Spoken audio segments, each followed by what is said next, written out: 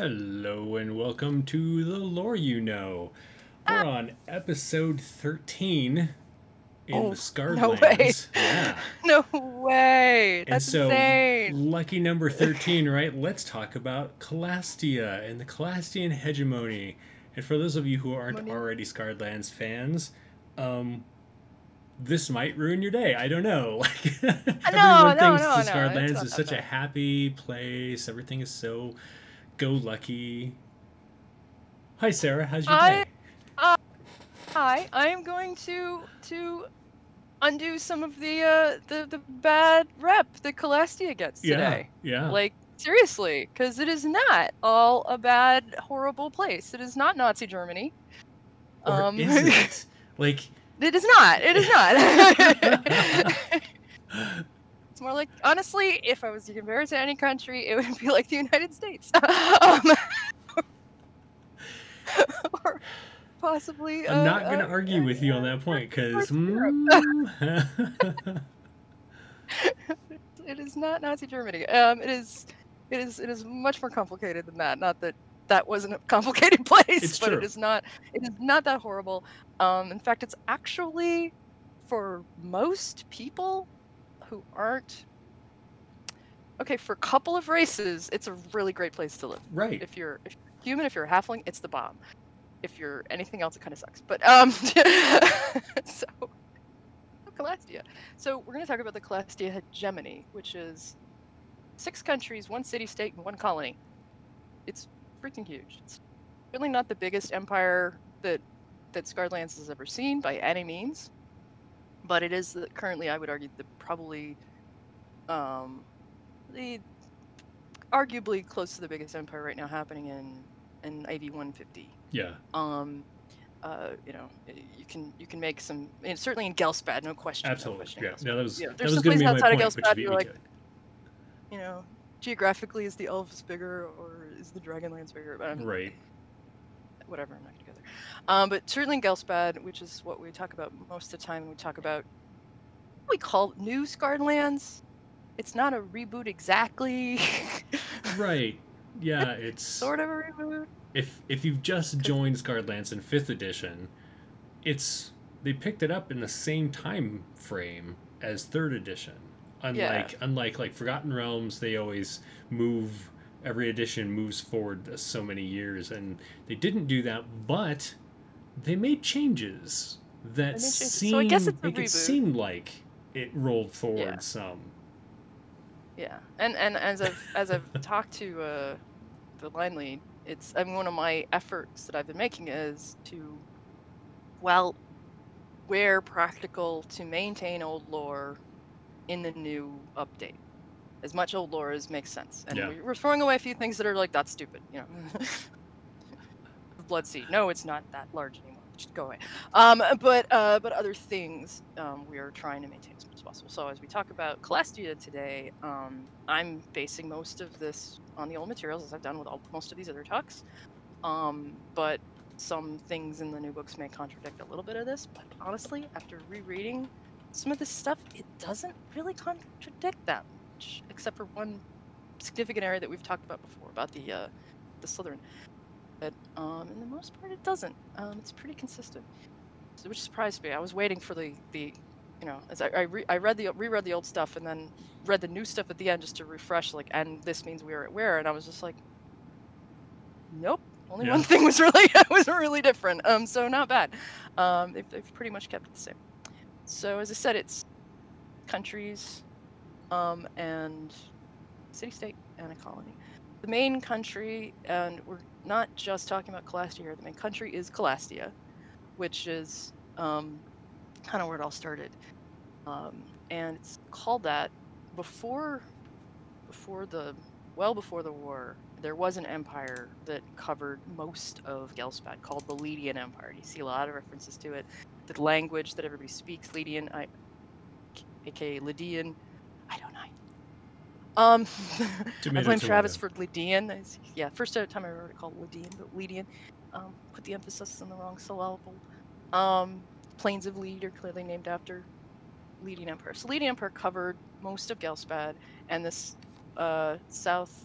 east section was called the province of Calas, Cala.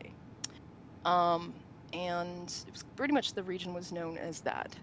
And the population, as most of the southern areas, humans were of Elzen descent, which was Empire of Els, which was the empire that was here before the Lydian Empire, because there have been a billion empires in this region.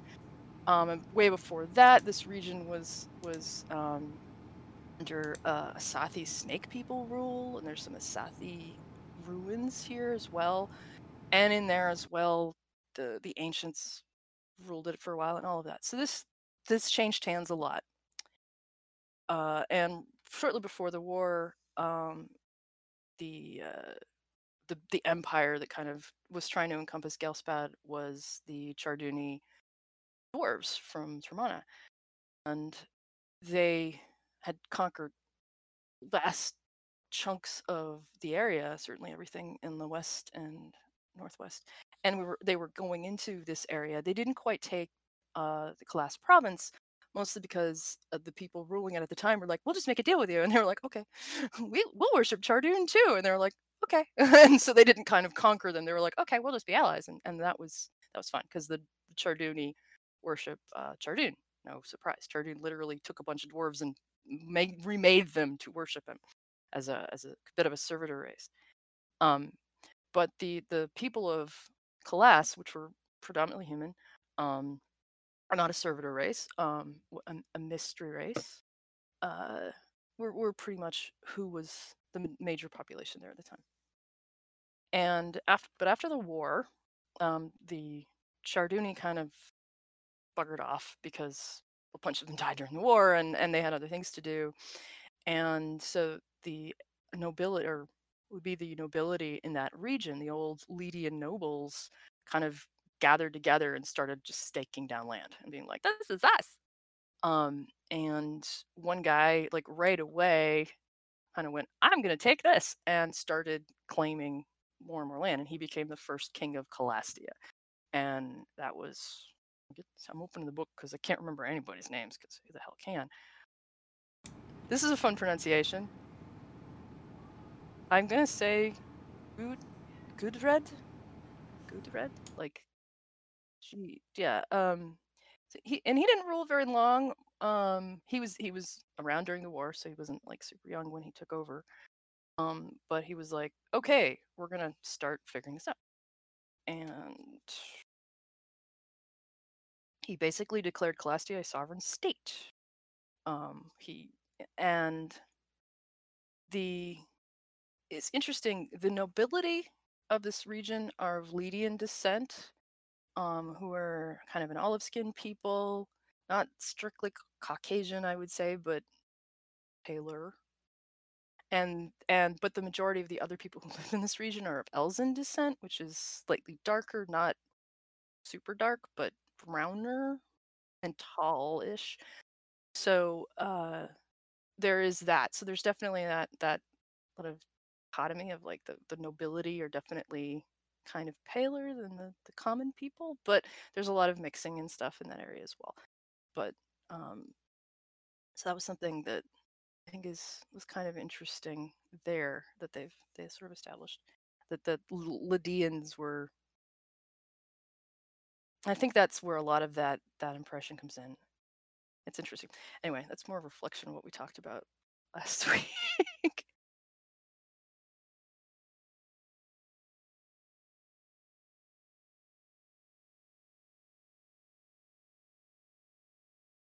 Leading. Elven or Lydian? Elzen. Okay, Elzen. Yeah. All right.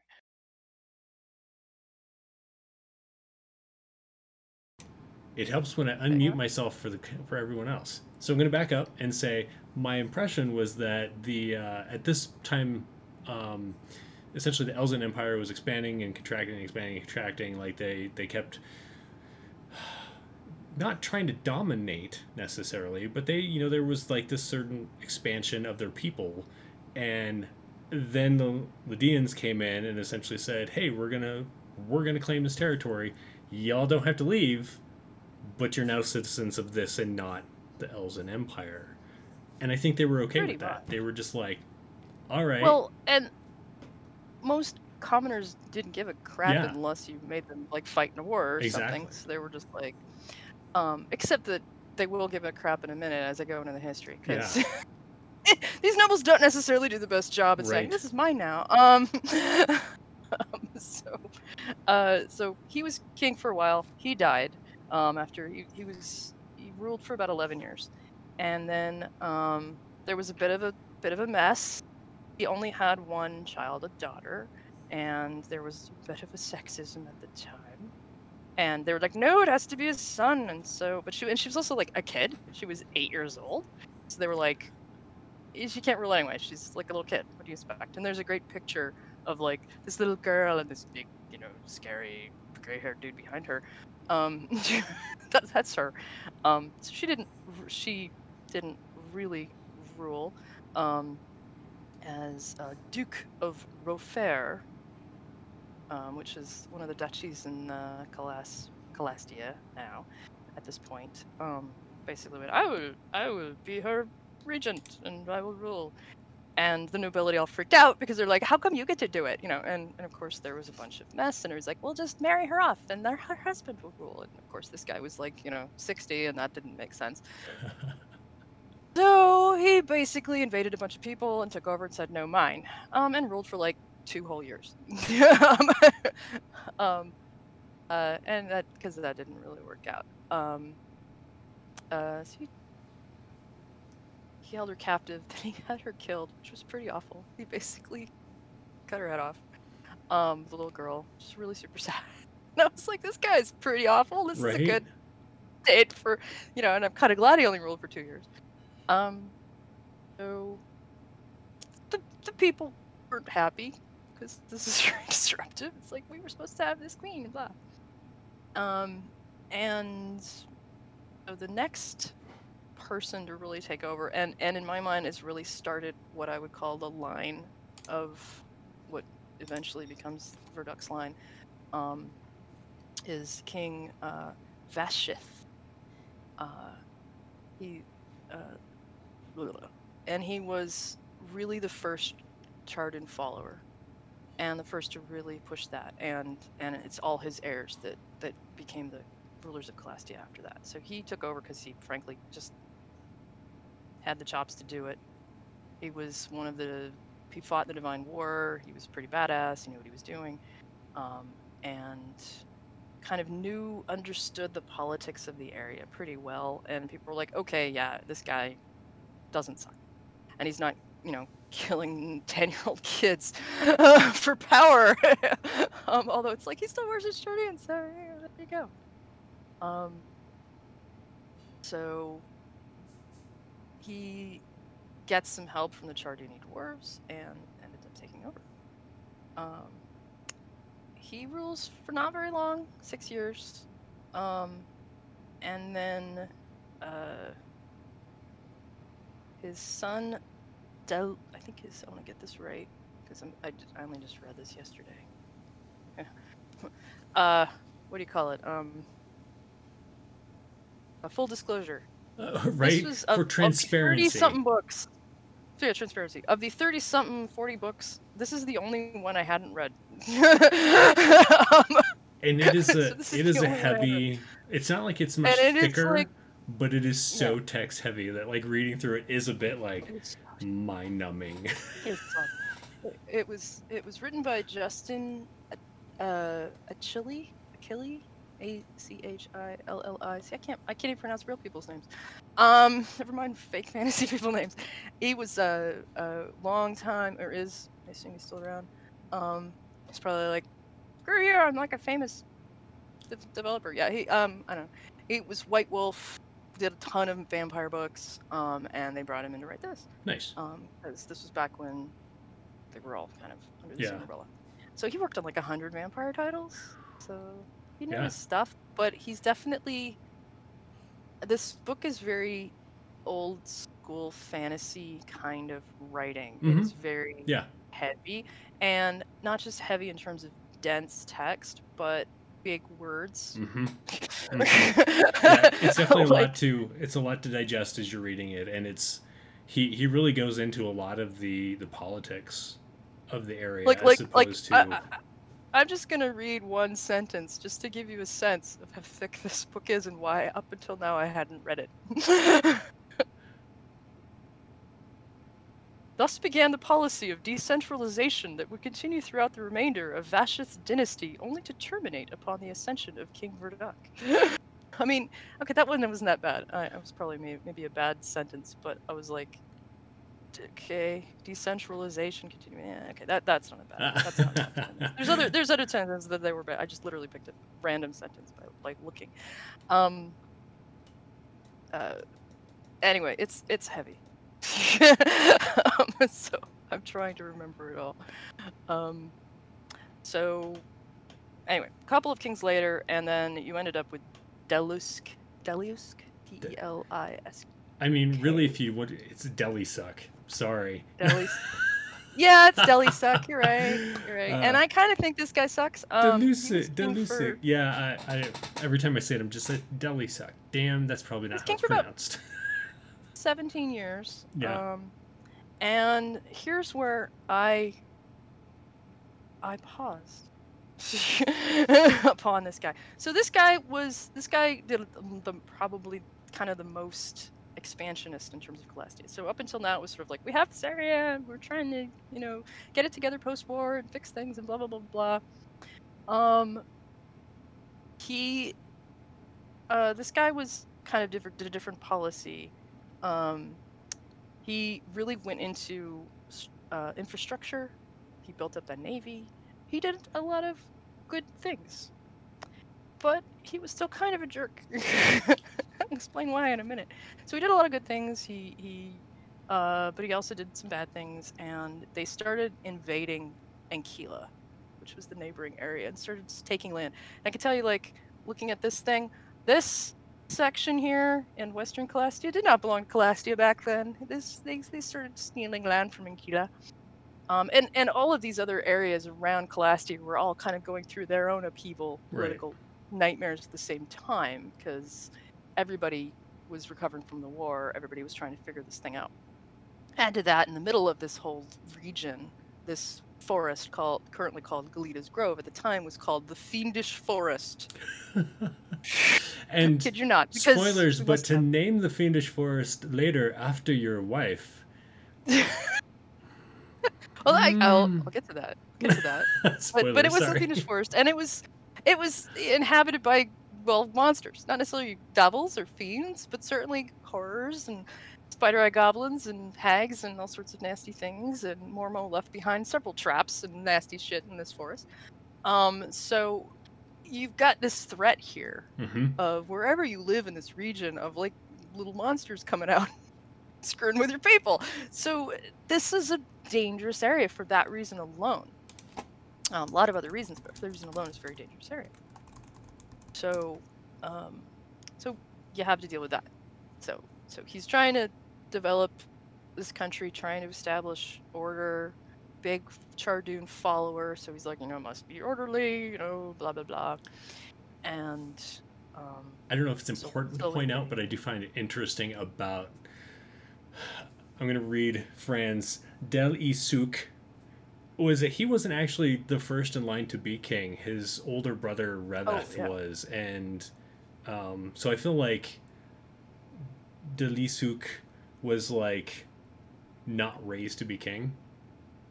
Yeah, that's and true. So it's it just interests me how maybe a child that was raised to do something else as a noble ended up being king, and maybe that colored how he ran things. Like, who knows? So you were gonna say, continue. Well, they got like 3 pages on this guy. Yeah. And he does all this stuff. And then there was a section that struck me, like, personally. I'm reading all this, so I'm kind of skipping over because there's like 3 pages of this guy. So he did a lot. Then when it came to his heirs, he had at least 3 kids. He died in AD 36. So it's 36 years since the end of the war, and he's already the 4th flippin' king of Calastia. These are short reigns. So he dies of illness. Probably something he acquired in the due to the ever spreading Blood Sea, which wasn't as big as it is today, but was certainly um and they said that he because he built up the navy, that he Right. probably caught something in the Blood Sea that killed him. His eldest son, Thurvid, and this is the part that I was like, the hell? Thurvid was overlooked. His eldest daughter was overlooked, not just because of sexism, and the inheritance went to his second eldest son, his third child. Why? Now it's taking me like, oh, because they were sick, or they were blah, blah. No, because they were both gay. And I was like, the hell? Really? And it's so vaguely written that I was like, wow, this book was written in 2001. And I feel almost uncomfortable reading this out loud, but I feel like I need to. The king's eldest son, Thurvid, was certainly not deemed a suitable heir. A known homosexual, and I was like, they used the big word. Right. Possessed of a body more suited to the library than the throne, Thurvid was sent off to the temples of Chardun before reaching his age of maturity in what was widely considered a remarkable turn of events. Even at this early time, the clerical orders were generally a place for third and fourth sons of the aristocracy, where they wouldn't burden their noble father's coffers with indolent lifestyles and little return. Thurvid's effective removal from the list of potential claimants to the crown was noteworthy, the subject of much gossip. Delisuk's next oldest child, however, his daughter, Domnina, we'll go with that, was also a known homosexual, the big word again, who refused to be, quote, married away to be the loveless object of any man's gropings, unquote.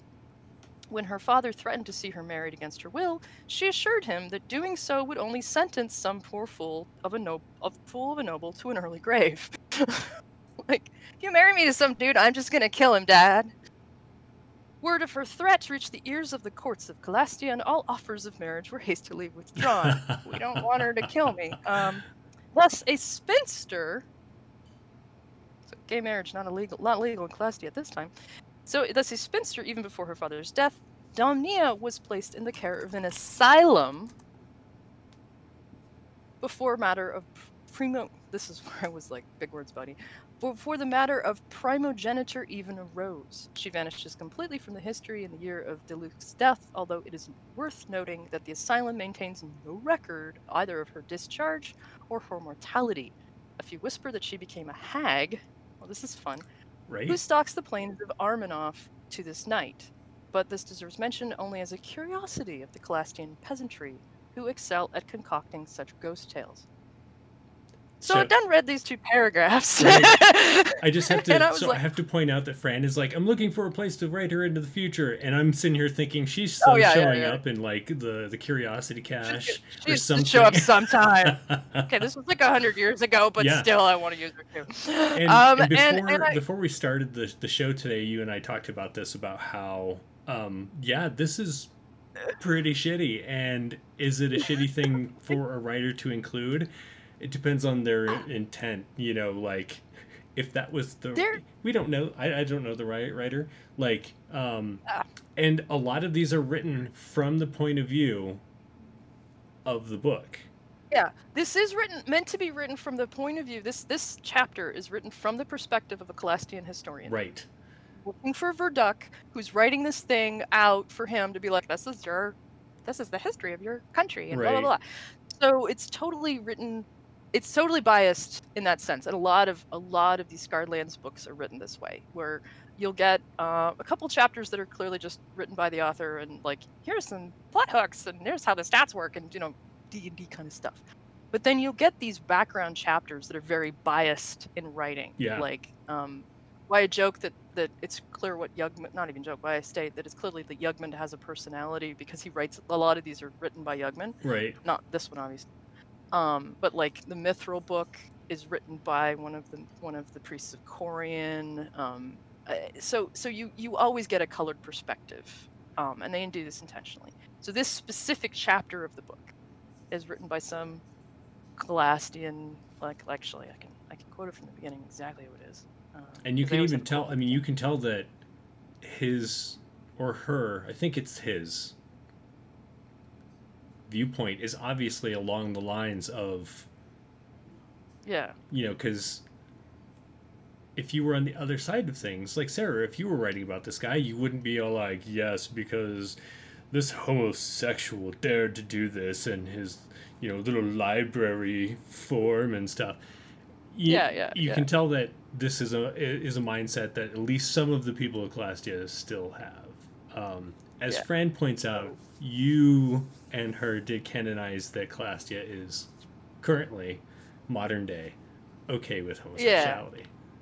Yeah, they mind you, slavery is legal there, so there's that problem. But we have said in canon that homosexuality is legal in Calastia. They don't throw people in asylums for it.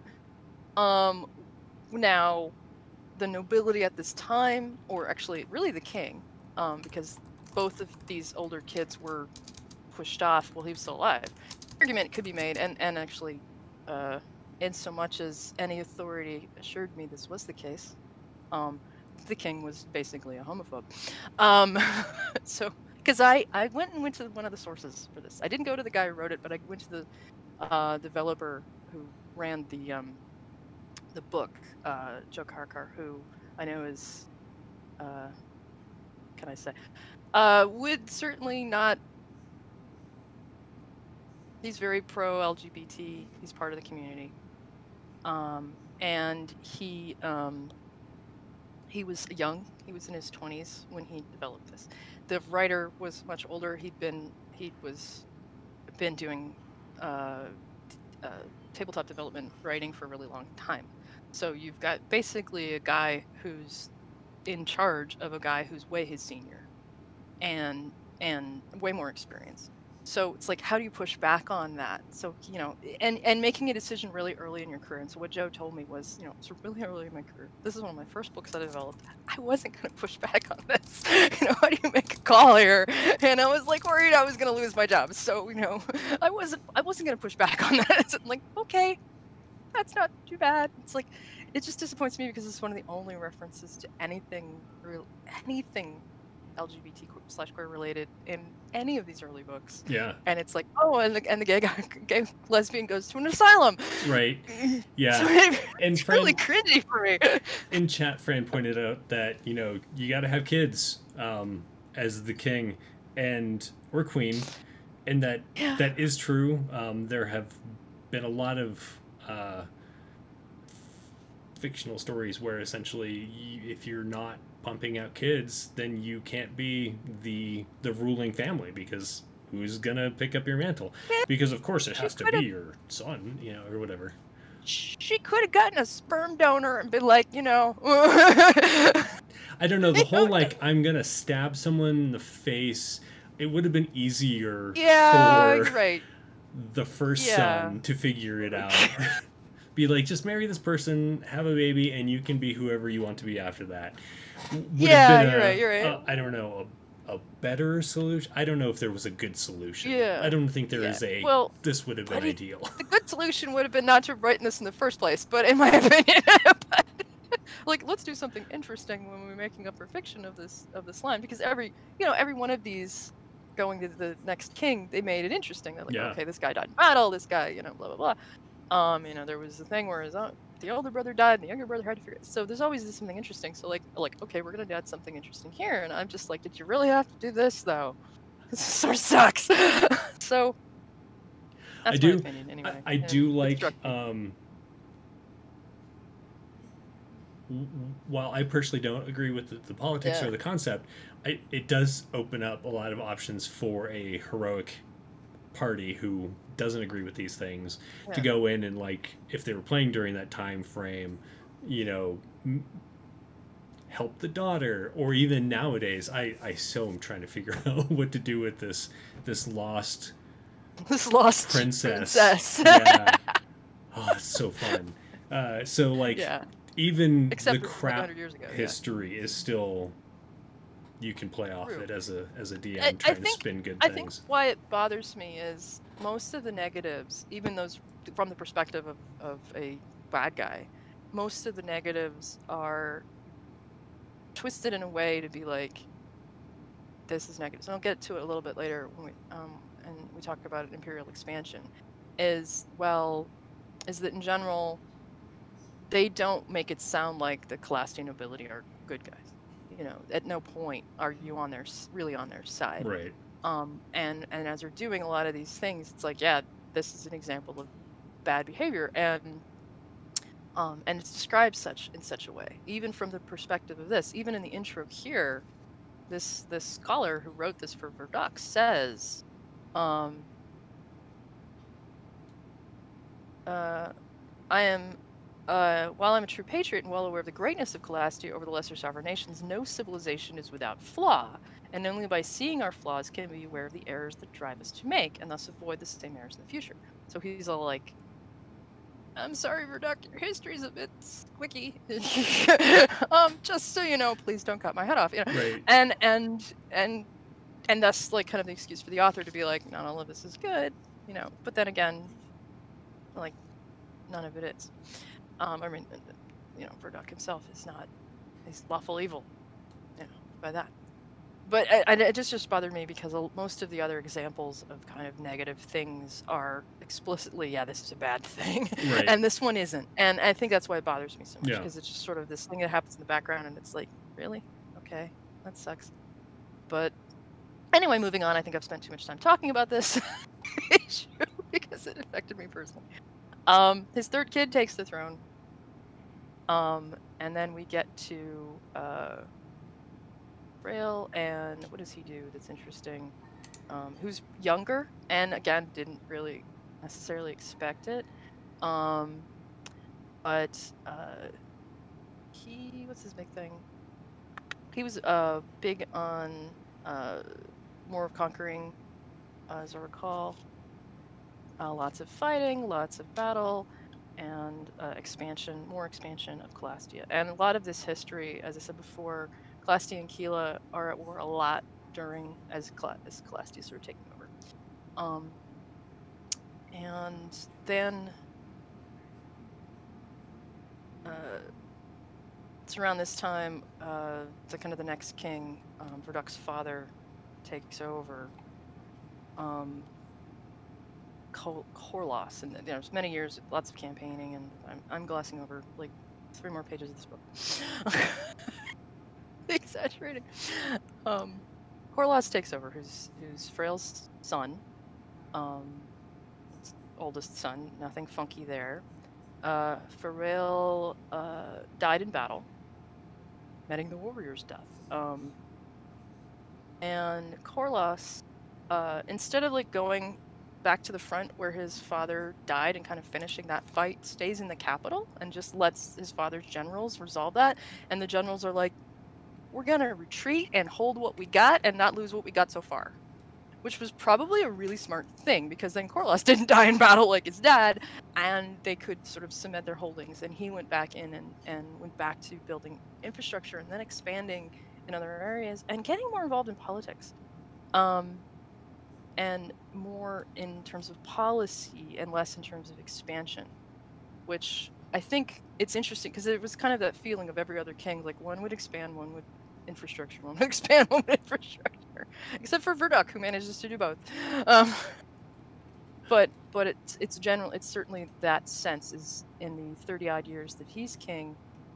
It's more about policy and infrastructure than conquering until kind of the end. Because he does send out, they develop an interest in a colony in Termana during Corlos's reign. They're Termana, a whole continent away, half an ocean away, across the Blood Sea to get there, and so difficult to arrive to, and they don't have like easy magic to get there. Adventurers can just use teleport, So they don't have that yet. There's none of that's established. This is 3.0 canon, so teleportation circle isn't a thing either. Right. And also in the canon rules, even in 5th edition, you cannot easily teleport across the Blood Sea. There are actually in-game rules that even when you normally wouldn't have a mishap chance, like with teleportation circle or greater teleport, you still have a mishap chance if you're crossing the Blood Sea, because it's sort of it's because it's friggy, basically. Yeah. So it is not easy to get to Termana. People mostly use boats. It's either a very expensive, risky teleport, or you're using a boat. Frankly, how long it takes to get there, I don't want to get into that. At least open for debate. Open for debate. A month, I'd say. I mean, in terms of technology. Okay, whole nother conversation. Anyway, we can talk about that later. We can talk about the Blood Sea. But he establishes basically a foothold in Termana for trading, and a bunch of missionaries, Charduni missionaries, or Chardunite, Charduni's the race, that's confusing. Chardun worshipping missionaries show up in Termana and start basically establishing like a church there, and they find some humans who are like, who are you guys? And they just sort of like, we're just gonna set up a place here. But not a whole heck of a lot is done until Verduk takes over. So Corlys is getting older. Verduk is getting arrogant and arrogant's the right word. Ambitious. This was the wrong word. Ambitious. Very, very ambitious. He's in his like mid-20s, and he's basically like, I'm tired of waiting. And he stabs his father in the neck. And kills him. And there he is, the man himself, King Verduk. Verduk. He's so happy looking. Yes. So he basically is like, this is mine now. And nobody really argued with this point. And he basically just steals the throne. And that, mind you, that picture is when he's like an old man. This is when he was like in his 20s. Yeah, this is current Verduk. Like, yeah. This would have taken place around AV 90, so 60 years before present. Was when he stabbed his dad and took over the throne. And not to say it was completely peaceful, but he was just like, this is my thing. But one of the other things that had happened during this time that's important to note is there was this series of events around what's called the Druid War.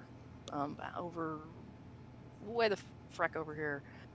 Basically, druids, not druids of Denev, but druids of Titans, were fighting the elves of Eritrea up in this region, and there was this big, huge kind of like conference, treaty meeting thing, or in Eritrea, where the elves basically sought help from all around Gelspad, all of the divine followers, to say, would you help us fight these druids and help with this? And a bunch of areas committed to helping. Vesh, certainly, and the Knights of Mithril, and all of these other regions were like, yes, we will help you fight these Titan worshipping druids. Sounds great. And Calastia, Verduk's dad, threw in his thing. It's like, yes, sure, we'll help. Chardun's behind this. Sounds good. And they were supposed to commit a whole mess of troops to go fight the Titan worshipping druids. And the Titan and the Druid wars were terrible. I mean, basically the first big major conflict since the war, and now it's about 90 years after the war. It lasted several years. It's a big freaking mess in the middle of the continent. But Verduk takes over right about when the troops are supposed to leave for this, and he's like, just kidding, come home. Just kidding, yeah. And instead of sending them off to like thousands of miles away, he's like, actually, we're gonna go and take some territory nearby.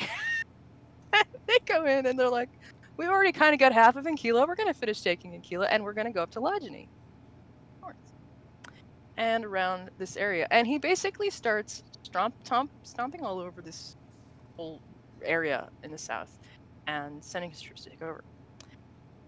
Lagini was pretty much the first. Well, Ankila and Lagini are the first two nations to kind of become enfolded in what became later as the Calastian hegemony. And Agni was basically converted to following Chardun.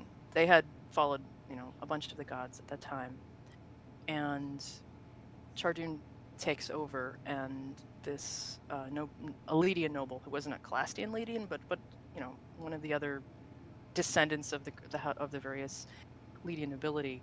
I think he's Lydian. Duke Trevik, so not even a king, basically takes control of Lagny and is like, yeah, we'll ally with you. Calastia sounds good, and they take over that thing. And then Verduc goes into New Veneer, and the emperor there, Emperor Darez, I think that's his name. He basically gets overthrown. I don't remember if Verduc kills him or not, but his son bows to Verduc. It's like, yes, I'll join your thing, your unity.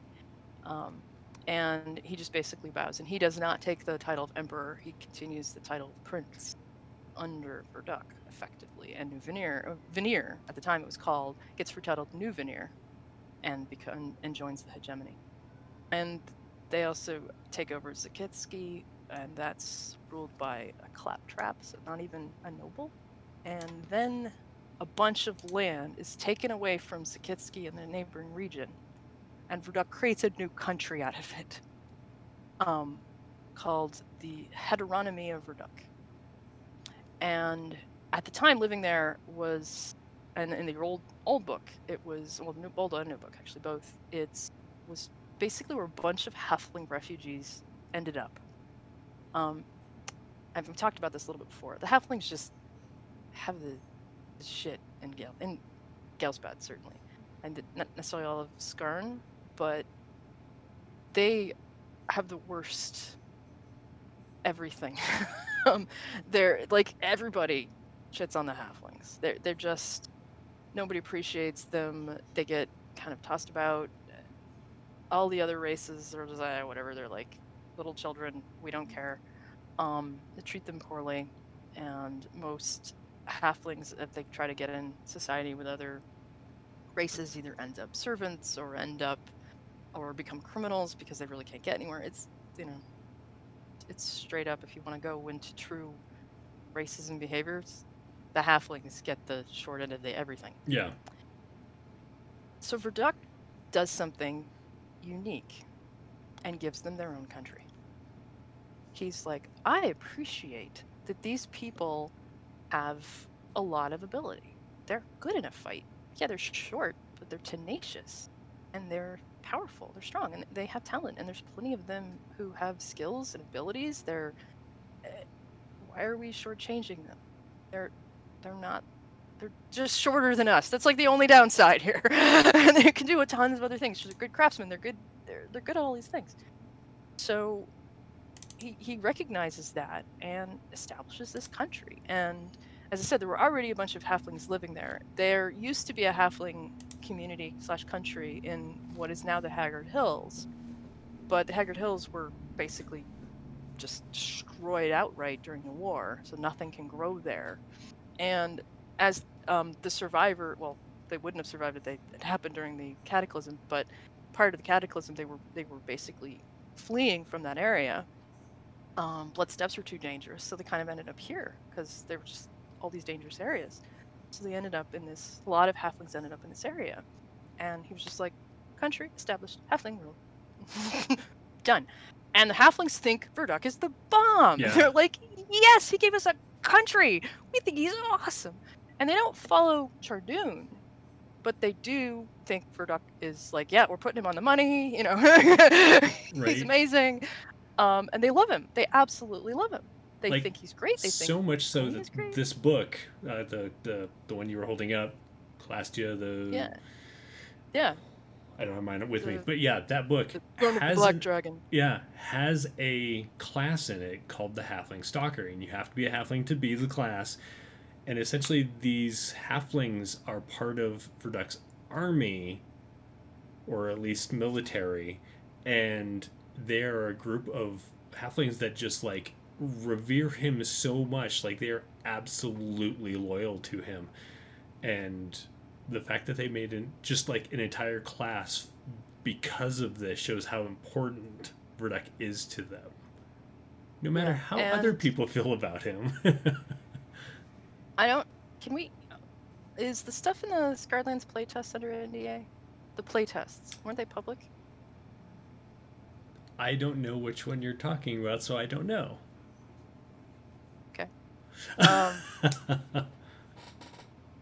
the ones that were online that you could sign up to play in.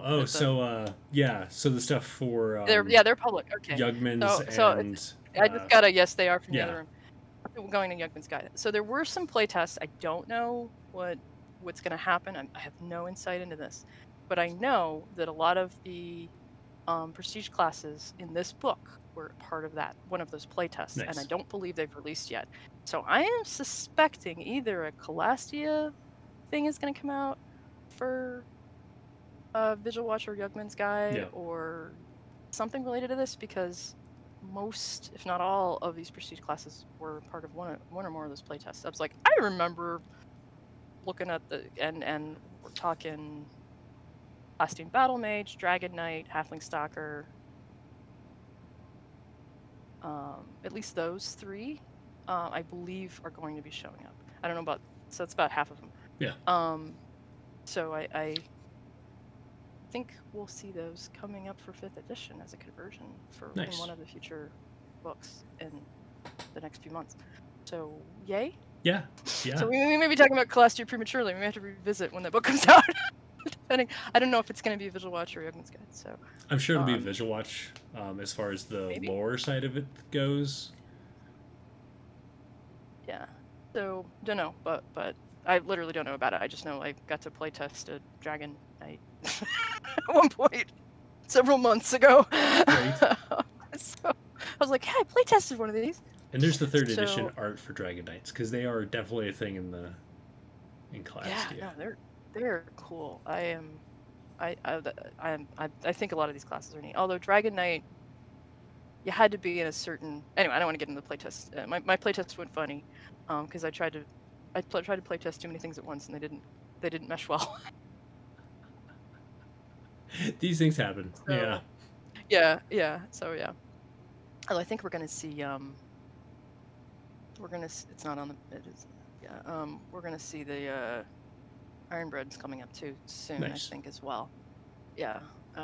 If and this is me guessing, not because I've been told by anybody, but what was one of the other things in the playtest also were some of the Ironbread / Shootech stuff. So exciting. I'm really guessing what will come up in future Vigil Watches, but we're not done seeing Yugman guides and Vigil Watches. Absolutely not. Much more to come. Not. Yes, at least each. At least one of each, maybe more than one of each. I don't know. So anyway, where was I? Right, history, Verduck. So he's taken over. He starts establishing all these things. But before he finishes all that conquest, I kind of jumped ahead a bit. Kind of a horrible thing happens in AD 12. So he, at that point, had been ruling about 20 years. He'd gotten Logeny, and I believe he only had Ankyla and Logeny at that point, and he was still trying to expand. And this multi-year event occurred called the Blood Monsoons, which they kind of, there was a monsoon, but then there was like multiple ones in sequence that happened. And these had a lasting effect on this whole region for many years. Of basically Eastern Gelspad was just under lockdown in a lot of ways that we can feel familiar with, but due to weather and monsters. Yeah. So something, maybe Queen Ran, who knows, some Cadam thing decided to just invade Gelspad for a decade or more, and started sending blood rain, like literally raining blood, as just colossal thunderstorm monsoons across the continent, across this half of the continent, and were a lot of what caused this whole area, the swamp, the blood rain wood, Blood Rain Wood clue right there, and the Morning Marshes to really coalesce the way they are by AV 150. The Hornswithe River flowed backwards. It was so, a river which, mountain drip through the lake and the thing, flowed backwards. And this, which was used to be like where they took the rock out that they threw Catamin, a Blood Basin was just a small lake, becomes this massive thing because the water flowed backwards. So it was really bad. Yeah. And like I said, this took place across like a good decade. And the other thing that happened was because there was like, is it just weather? Is it just weather? And then monsters started coming out of the ocean. So, and a lot of it was hitting Calastia because they were coming in down the southern coast, and you would get these massive sea monsters and release the Kraken literally, and like everything nasty was coming out of the sea. So that navy that Verduk's grandfather had made, he's using it to try to fight these monsters. So he pulls back his troops, deals with that for a good decade, which pretty much stops the Calastian expansion for quite some time. And basically the rest of the East Coast is just dealing with this for this good decade. And then eventually this flying island flying fortress shows up, that they later called Skykeep. It comes out of maybe nowhere, Termana maybe, we don't know where it came from, somewhere, flies over the Blood Sea, does something awesome, Blood Monsoons stop, and it crashes up near Bridge City.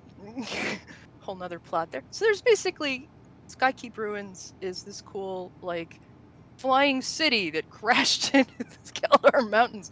Great place to run a game of, like, let's go explore the Skykeep Ruins. Who knows what's up there now? Right. So La Puta basically rescues them from the Blood Monsoon. It's a Miyazaki movie. Don't worry about it. Flying Island. Oh well, not Flying Island. Flying Keep. Flying Castle. Not Castle in the Sky. Flying Island's a whole different other thing. So that happens. So Blood Monsoon ends. Verduk is like, we don't have to fight sea monsters anymore? Okay, let's go back to our conquering business. And then finally. It's conquering, yep. So by the end, he has, as I said, 6 countries. He also conquered, what you don't see on my crap map, this isn't a crap map, it's a really nice map, but what you don't see on my map that cut off the corner here is there was also a city-state, Roak, which is one of the last areas to fall. I think of it as Calastia's Hong Kong. Like, there you are. They basically, they were this Manawi worshipping sea god. They worship the sea goddess. In Kili or Manawi, one of the two. I don't remember. I think Manawi. I think it was Manawi. And basically, Verduk is like, da-da-da, it's mine now, and their nobility buggers off and goes all the way to the other side of the continent, all the way down here to Fang, and founds Fang's Fall. So that was like 20, 30 years ago.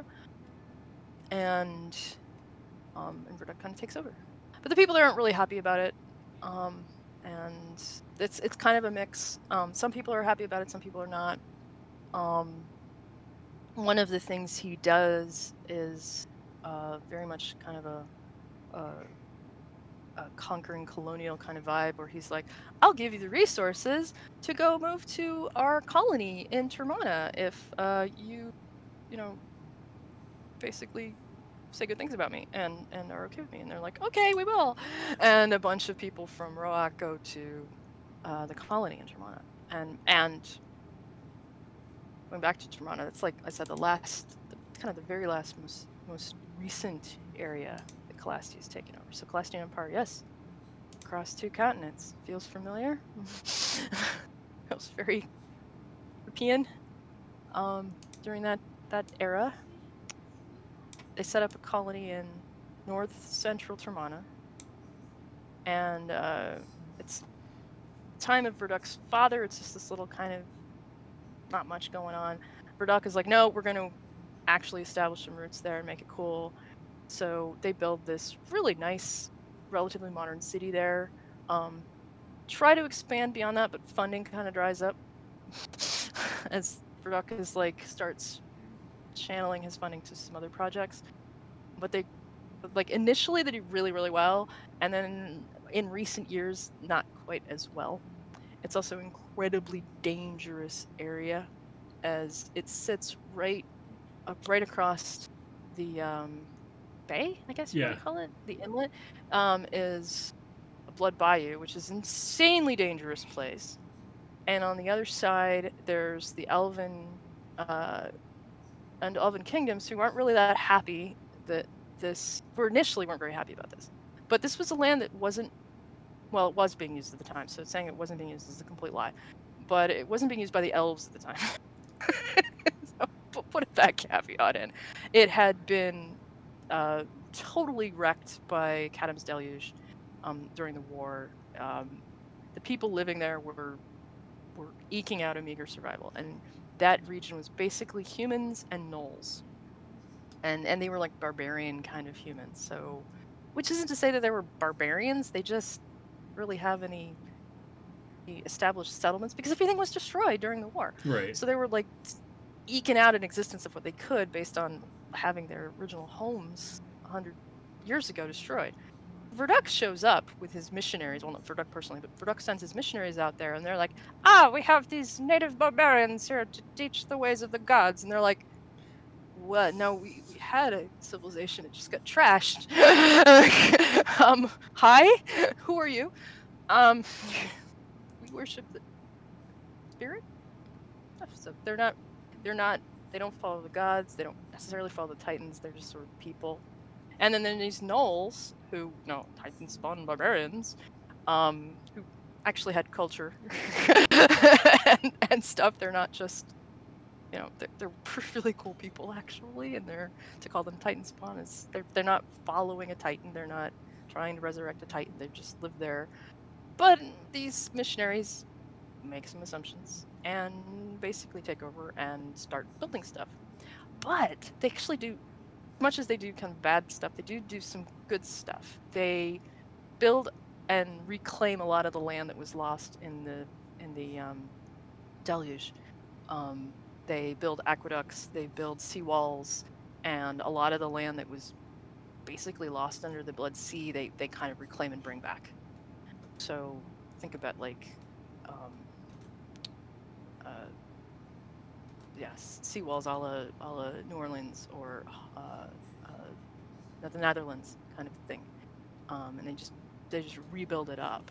So and fix a lot of the ecology from the destruction of Kadam's blood and kind of reverse a lot of that damage. So they did some good things. It wasn't all, good things, bad things. The gnolls still weren't happy, but so Verduk's like, this is mine too.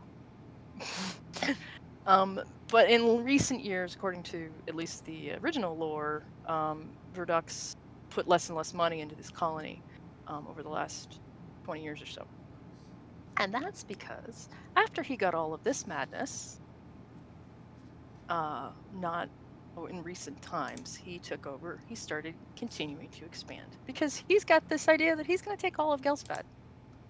Now, he's like, at this point in the story, he's ruled Calastia for 60 years. He was already in his mid-20s when he took over. So this guy's like in his 80s. He is not young. He's one of the...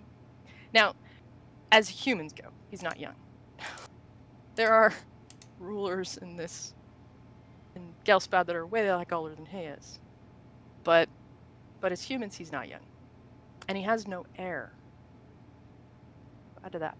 Anyway, so he takes over Irontooth Pass, pretty much, which used to belong to the dwarves of Barak Torn, and is the major trade route between Vesh and the north to the south. Basically, if you're coming down from here, you would go down Ardwin's Tier, go down to Barak Torn, from Barak Torn go through Irontooth Pass to get to Lagny and New Veneer. the altered way would be to take the Annie River. The Annie River is a heck of a lot more dangerous. And you're also going the wrong direction. So pretty easy coming south, harder going north because you're going against the direction of the river. So they took over Iron Tooth Pass. Tough to cross that now. So if you're allied with the Calastians, pretty easy. And now they're starting to trying to conquer Durover, which is this cute little country tucked in between the Keldar Mountains and the Blood Rain Woods and the Corian's Cleft. Corian's Cleft.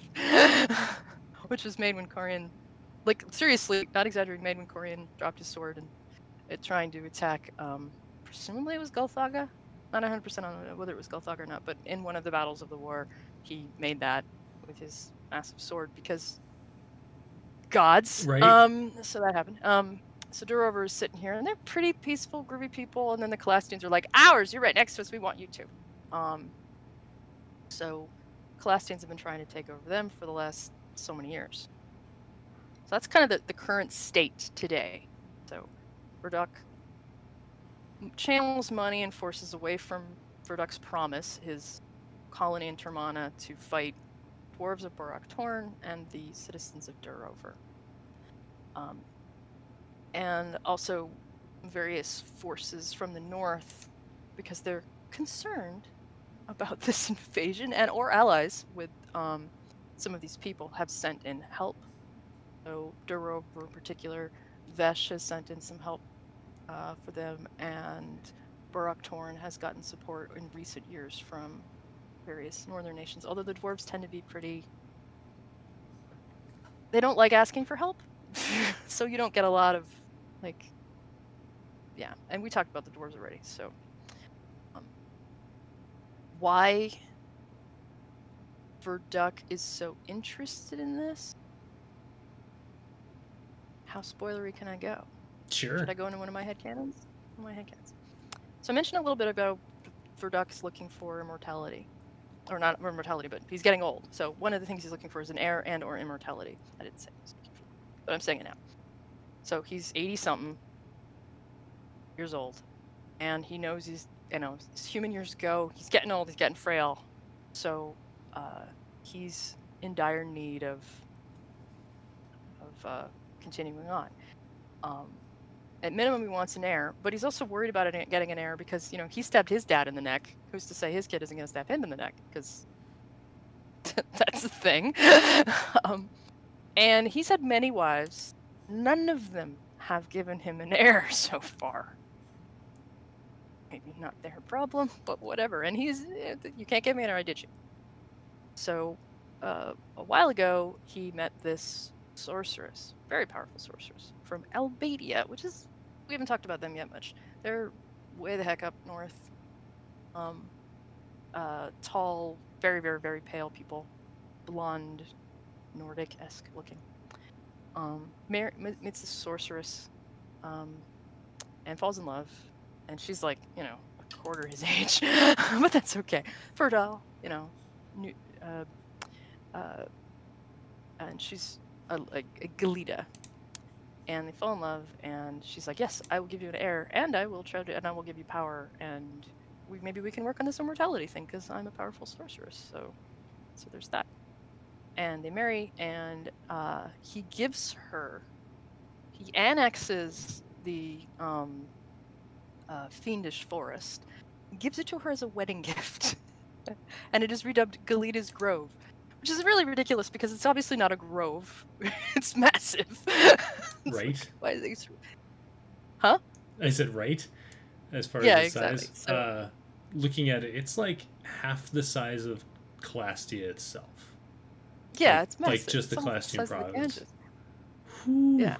So calling it a grove, and I was just like, that's just because they want alliteration, because it's really Galita's forest or woods or something, but Galita's Grove. It's that dire need for alliteration. Right. It kills bad. That's the only explanation I can come up with. Anyway, so he gives her that, and they get married, and honestly, the people kind of love her because she's theoretically gonna give him an heir, and she's very charismatic. She's a foreign princess, there's that whole air about her. But for the most part, people really like her, which adds a nice, what I call it, the complicated triumvirate of the rulers of Calastia. I feel like I'm skipping all over the place. I apologize. But this is kind of where my brain's going. So we talked a lot about Verduk. Father killer, conqueror, ambitious, wants immortality. His wife, powerful sorcerer. She's at this point in AV 150. I think she's in her 30s. And then there's also his royal grand vizier, Antius. I know I historically pronounced that wrong, so I'm going to try to get it right. Yeah, Antius. He's the master of the Calastian battle mages. He's basically a cleric. I mean, not strictly in the terms of the class sense, although it's who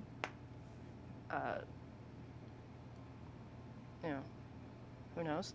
But he's a devotee of Chardoon. He's a wizard and Calastian battle mage.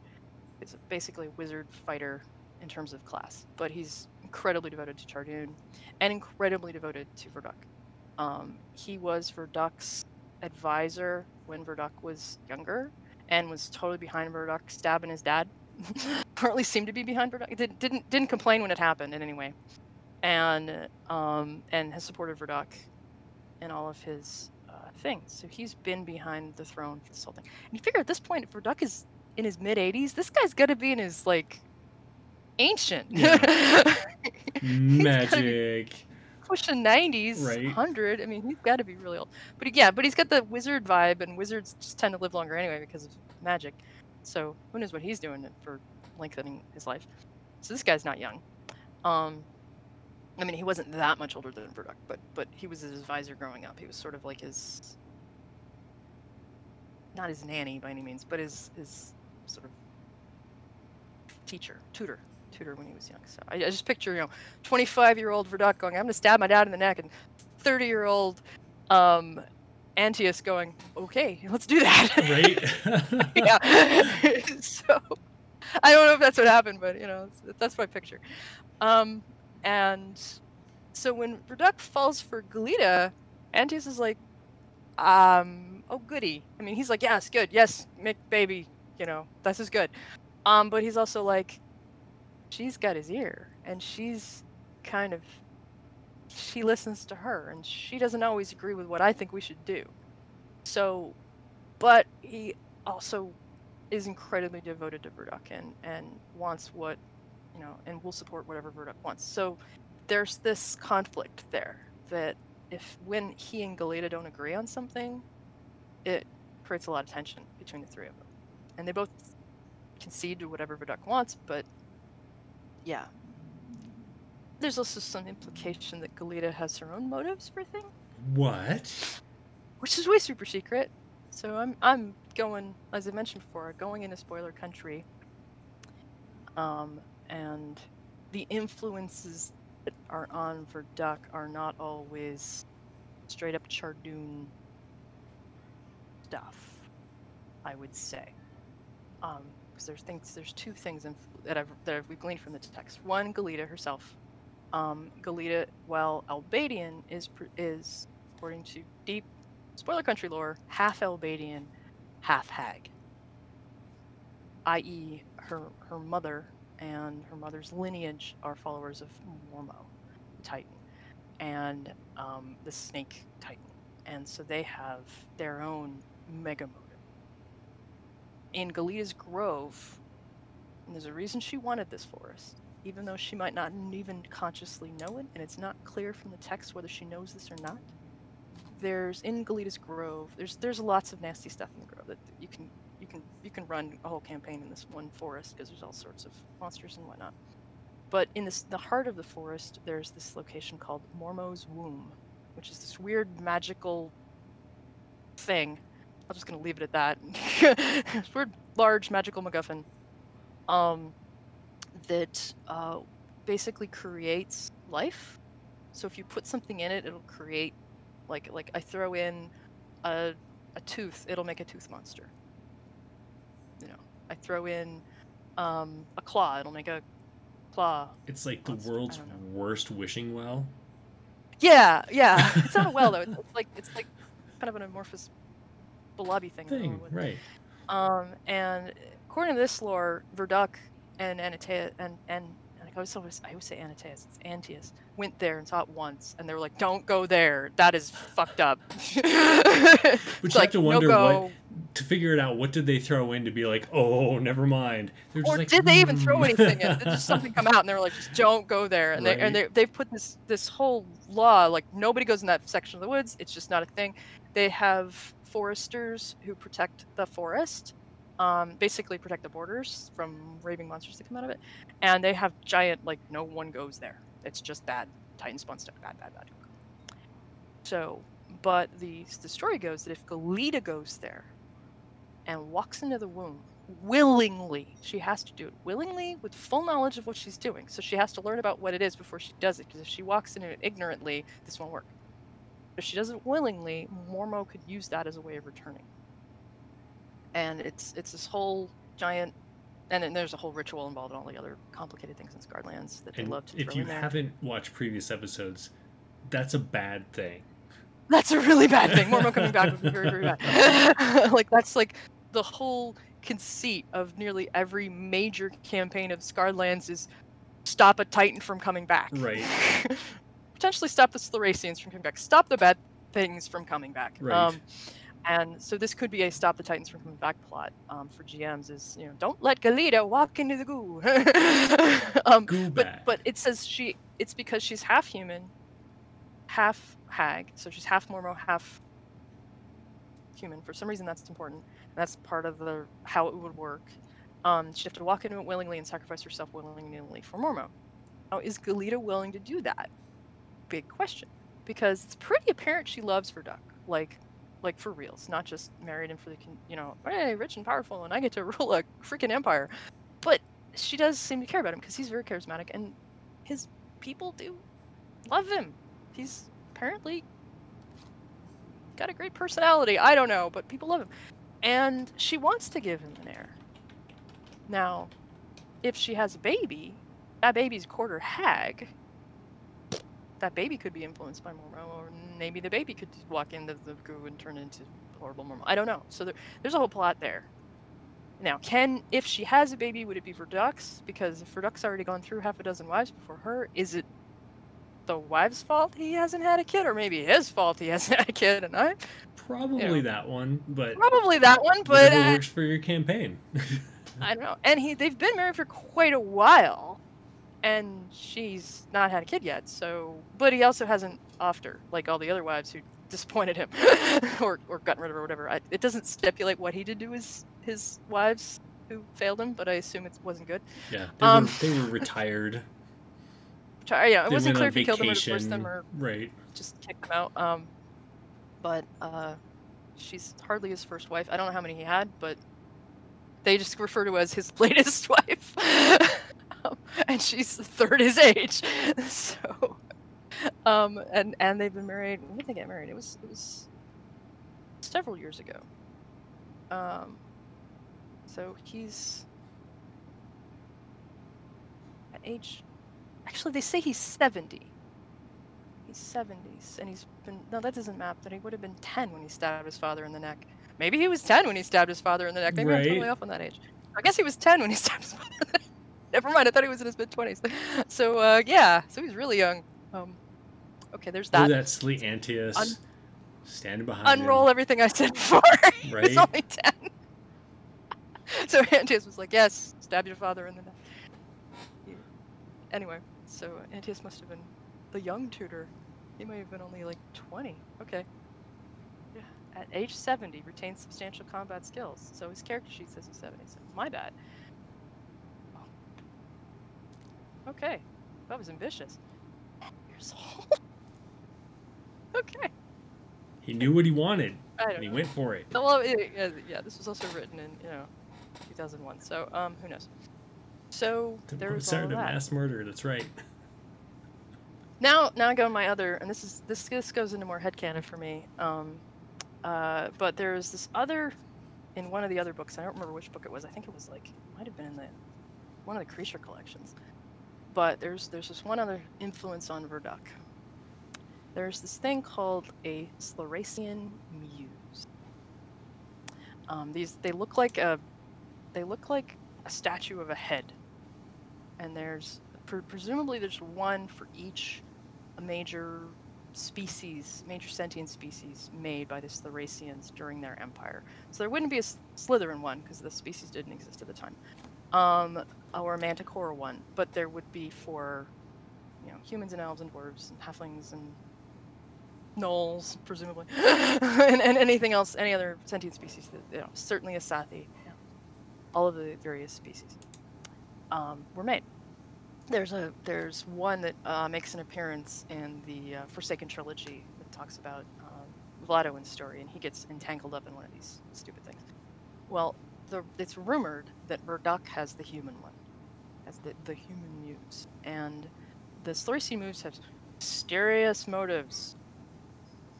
Not really. The Slaracian muse are trying to bring the Slaracians back. I mean, it just makes sense. Right. Now, how they go about it is mysterious motives, because they go about it in this really roundabout, nonsensical way of, it's not direct. It's not like saying, like, open that gate over there, it'll bring back, it's not some simple thing. It's these roundabout, really complicated things, and they feed on your ambition, and they give you advice, and they know all these things, and they give you power, and it could very well explain a lot of Verduk's success, is if he had this head basically talking to him, going, say this to that noble, it'll help you, and giving him constant advice, that it could explain just even why he's so charismatic and everybody loves him, is because of the influence of this muse. Now, my headcanon goes that, why is he so interested in Baruk Torn? Why is he putting so much effort at the sacrifice of the colony, at the sacrifice of Western expansion, at potentially the sacrifice of Kits, saying, we're done with you, because Kitski is getting more influenced by Shelzar, less control, they're getting a little bit more freedom, and putting everything he's got into taking Baruk Torn. Why? And we know that under Baruk Torn is a dimensional gate that they were going to use to defeat Churn, that the Jundali elves want to use to fix their god, and that the dwarves are like, nope, ours, no one can use it.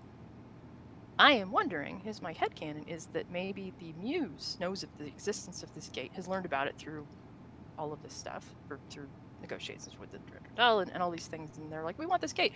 And the muse is like, maybe we can use this gate to free the Uthriak and the Slaracians from their entrapment. And so he's like, I want you to take this. And clearly not telling Verduk why, but maybe the muse is like, we want to get the gate to free the Uthriak. So that's my headcanon, is that the muse is pushing him to take Baruk Torn so that it can control the gate, so the gate can be used to bring back the Slaracians. I think it's a plausible. It totally makes sense. Yeah. Yeah, I think it just makes sense. It's like, why would this muse be interested? Now, is the muse actually exist in 5E and new Scarlands? It hasn't been mentioned yet, but we haven't really gone into details about any of this yet. And Slaracians are being delayed, I would say. Like, when are we going to bring... The Slaracians have not officially been mentioned. They're mentioned in the SLPG. It's not like and we publish in the Slaracian Vault. It's not that they don't exist, but to what capacity are they going to be involved? I don't know yet. But I'm certainly like, hey, this is a cool plot point if you want to throw this into your campaign. Yeah, other spoilers. When I ran my Scarred Lands campaign, this was totally a thing. That they went in and had to deal with that. And I did play the Siege of Baruk Torn as part of my campaign, which was fun. Major, big, huge battles.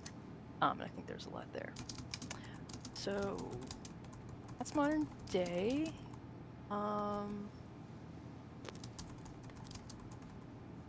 don't know what else to cover, because I did gloss over like as I said, 2/3 of this book.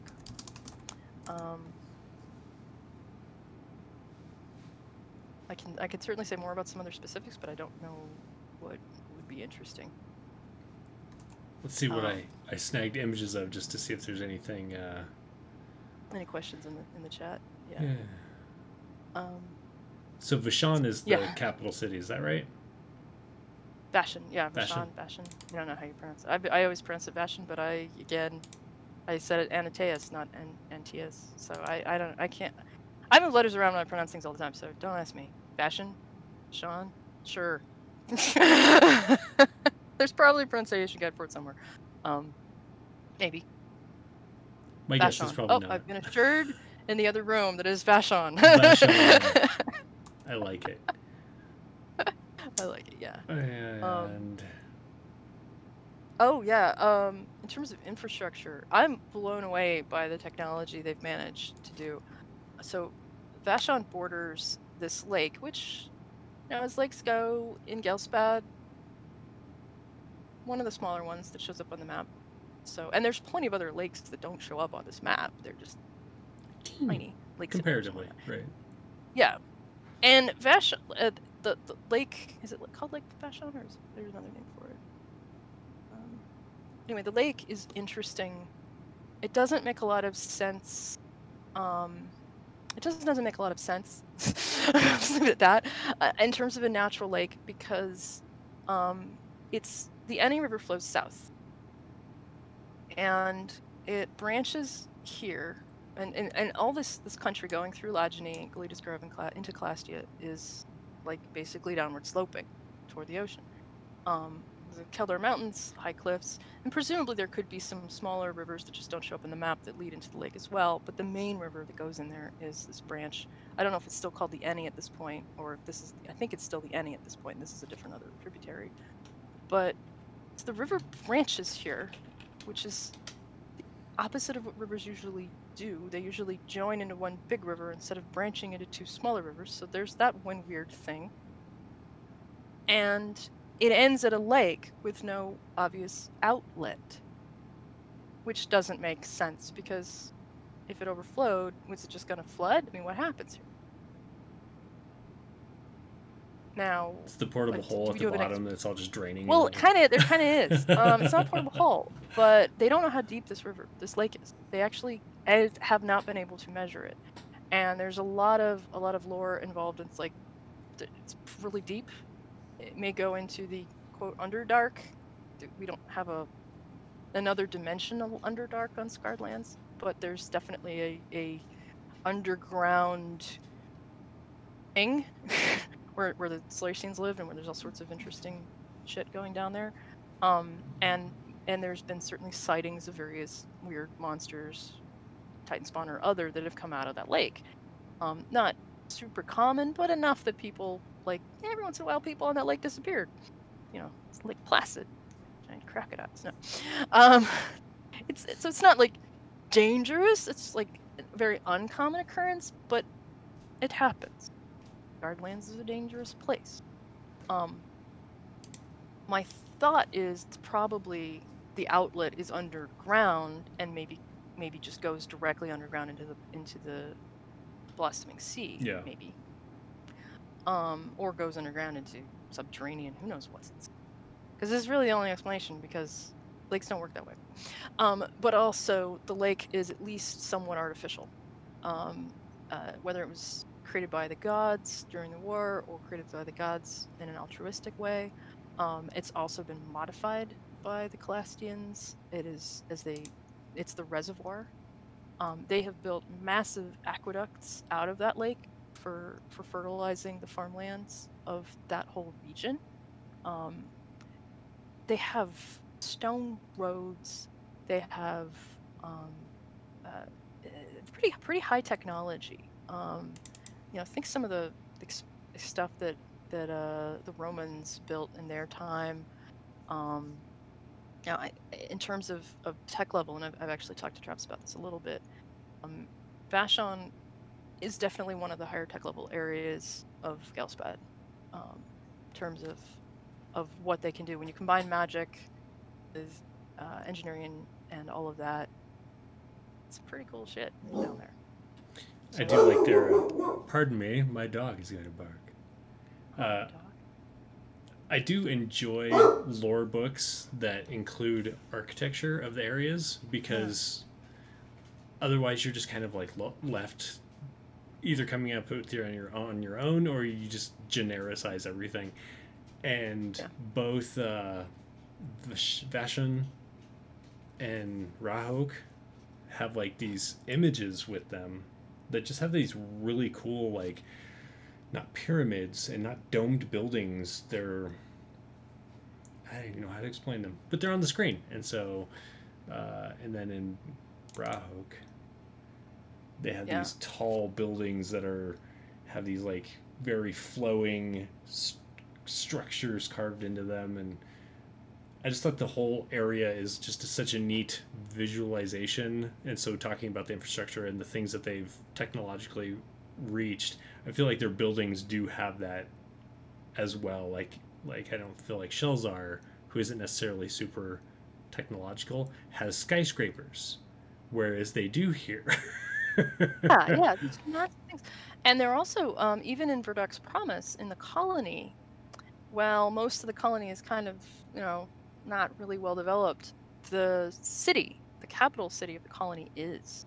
And in the Termana book, which is this one that we have not, got a lot of glare there, which we've not dived into yet, one of the locations, and basically there's one city that they built before, the funding dried up, called Dragonport, because Verdoc is the black dragon, and that's a symbol, and there's that whole thing.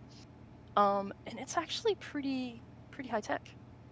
They have an engineering college there that is purported to be the premier school of engineering, arguably in the world. Certainly, and which implies at least in Termana and Gelspad, because most people don't know of the world beyond those two continents. Sure, right. Like, there's more to the world? Yes, there is. You just don't know where, because there's the Lost Dragonlands.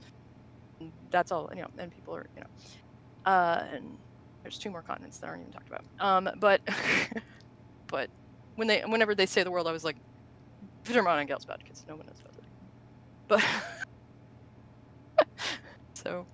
But suffice it to say, even to be the top engineering school amongst those 2 continents is pretty freaking impressive, given what we're dealing with here.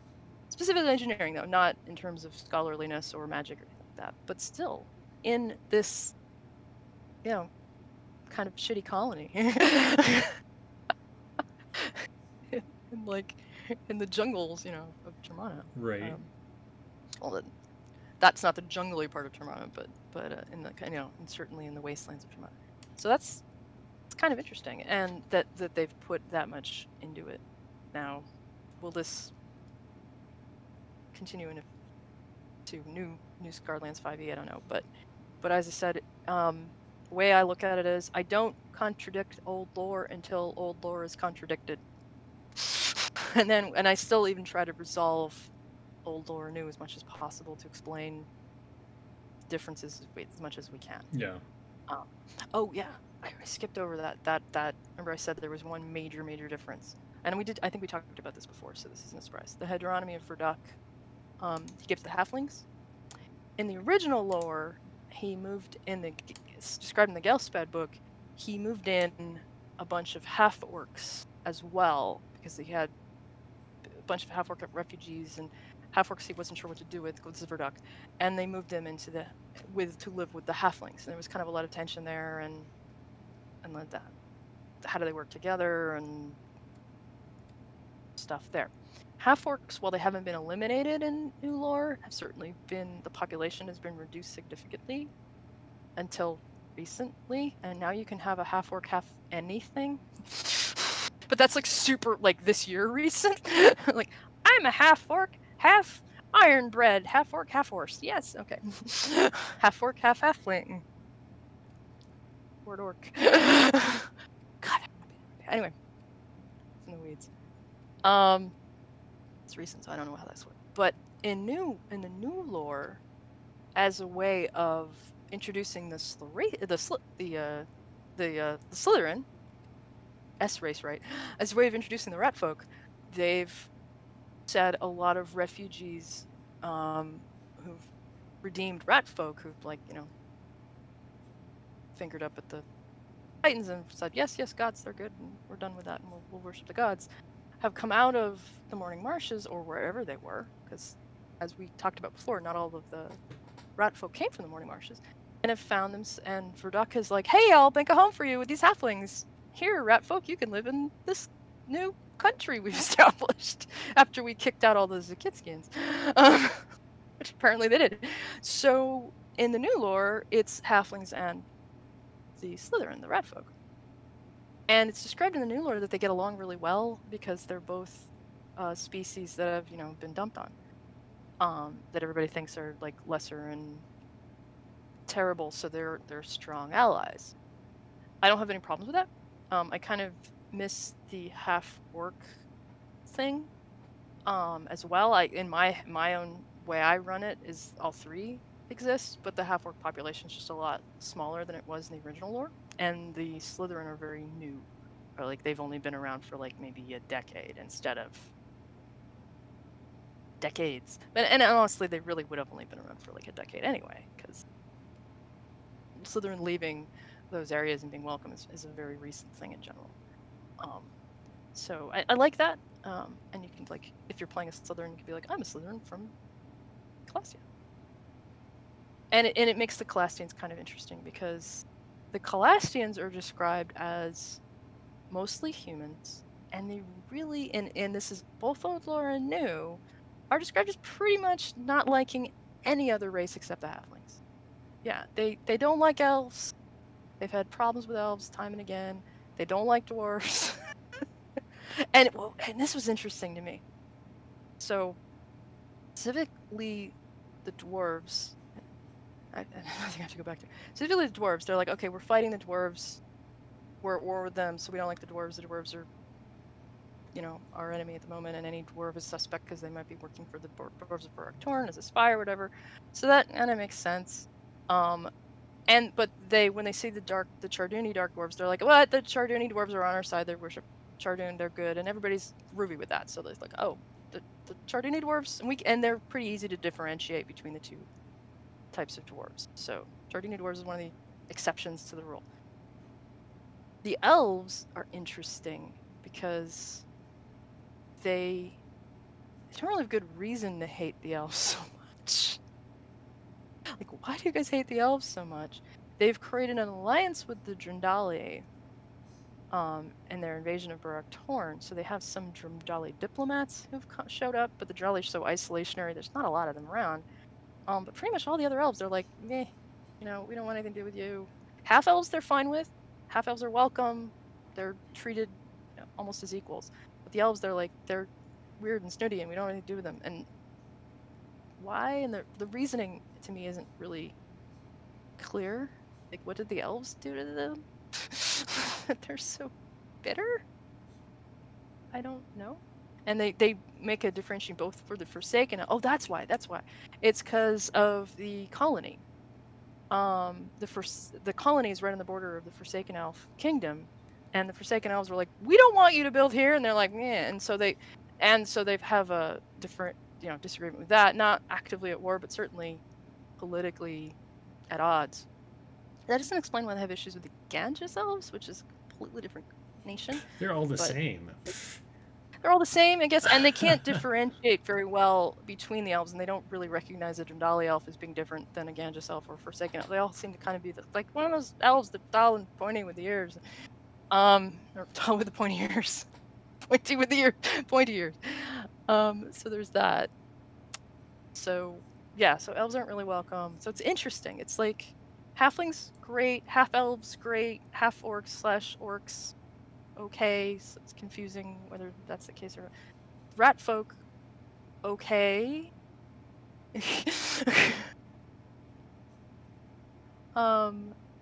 And then the other races like the Asath, and they don't even know what to do with them. Like, what do we say? So the population in the old lore is something like 60-70% human, 1 20-30% halfling with a little bit of other thrown in most of the region, and certainly Calastia, and all the Calastian areas. So it's interesting. But way at the beginning of this thing, I said Calastia is not evil. It's actually a good place to live for the most part. Now I have to explain that. So I realized I haven't explained that yet. Why do I say that? It's like, I'm talking about conquering nation, and they're grabbing people, and there's colonialism, and there's racism, and there's all these other things. How are they not horrible? How is this not a horrible place to live? Why is this not Nazi Germany? Well, they're not gassing people, but why is this not a horrible, evil empire? Why is this, why aren't they horrible people? The nobility are horrible people. I am not trying to even attempt to make the case that the nobility aren't horrible people. They are. The people are good people. The people, as a rule, are not lawful evil. It's not a lawful evil society. It's a lawful evil government in a fairly neutral/neutral good society. Faith in Calastia is not only, while Chardoon is the state government, Chardoon is not the only god worshipped and not the only god accepted in Calastia. And this I found really fascinating, and this I think was one of the earlier books published. They only talk about the big 8 gods. There's no mention of Arias or Manawi or any of those until you read in terms of any Calastian lore. I actually wondered if it came up before the Gazetteer, but I don't think so. They only make note of there being 8 gods. In fact, these islands to the south are known as the gifts of the gods, and there's presumably one island for each god. And they're like, but there's way more than 8 islands, so we don't understand. More than 8 gods, guys. Right. And then there's also many references to the god Trelu, who's the god of like knowledge, and not knowledge, but of like architecture and stuff. So there is at least one demigod mentioned in this book. So I'm just like, so it's like, I think one of the writer of chapter 3 doesn't know there's more than 8 gods, I guess. Like, I don't mean the writer as in the person who wrote the book. I mean the perspective of, as we talked about earlier. Right. So state government's Chardoon, but also accepted worship as groovy. As we have churches, we're fine with this. You could do what you want. Are Madriel, Hadrada, and Denев. Denев to a really less degree, but Hadrada and Madriel are considered totally groovy for the common people. Yeah. There's open worship. It's all fine. It's farmers, but what I found the most interesting, I'm going off a little bit. I found the most interesting is so we've got people, there's clerics of Hadrada who are all there like, here's the law, and particularly in places like in Kila, where it's super popular, very lawful areas. When there's a dispute, you bring in a Hadrada Justakar or whatever. Farmers are like, yes, Madriel's great. And she is, honestly, I think. But they like follow her for farming. They're like, Madriel, bless our crops. And there's some Denев druids mucking about, on the down low. You go into just about any town though, and you're gonna find one, but they're like kind of quiet off in the trees somewhere. But they're not persecuted. They're not like, there's nothing against them. The other gods, none of the other gods are really welcome. Followers of the other gods are really welcome. They don't really make a lot of sense. Like Belsmith, they're like, she's too crazy. She's too much. Bangles, no, he's really too much. And Keeley, no, too crazy. They don't really, of the major gods. But the thing that struck me the most, that I thought was super weird, is the concept of agnosticism in Calastia and secularism in Calastia. Most Calastian citizens are secular, not religious, which blew my brains when I read this. Because you think of Calastia and you think of the nobility, who are just like, Chardoon, big churches to Chardoon, and these exist, totally exist. And they've got missionaries going out there praising the name of Chardoon. But the common people are agnostic. They're not to say they don't believe in the gods. Everybody believes in the gods. There's evidence of this. There's no question of that. Right. But they kind of, they pray out of habit, and they pray wrong. And I have to explain what I mean by this. So, in at least 3x D&D lore, gods have a sphere of influence. So gods have kind of, each god has sort of, it's pantheon-y. Each god has their thing. It's not monolithic, it's pantheon-y. So each god has sort of the thing they control. And while some gods overlap, both Chardoon and Corian overlap in war, they still have their niche. And if you go outside their niche, they really can't do much for you. So if you pray to Chardoon for good crops, you're really not going to be able to help you because it's not in his sphere. There's a whole demigod in charge of crops. You pray to her, and she's barely even heard of in Calastia. So what does that mean? People pray, and their prayers aren't answered. So they start to becoming agnostic. They're like, oh, well, my prayers don't answer anyway, and I pray out of habit because that's what you do, because you certainly don't want to piss off a god, because they're super powerful, but it's more out of a habit than out of expectation, because they're praying wrong. Praying to the wrong god. So if you pray to Madriel to help me in battle, she's not going to help you in battle. If you pray to Madriel to help me heal this person, she'll totally be behind you. So it's and there's nobody out there to go, you're praying wrong. So like they pray for like carry on the soul to the next life. That would be to Namorga, right? Or maybe Belsamith. They're praying to Chardoon.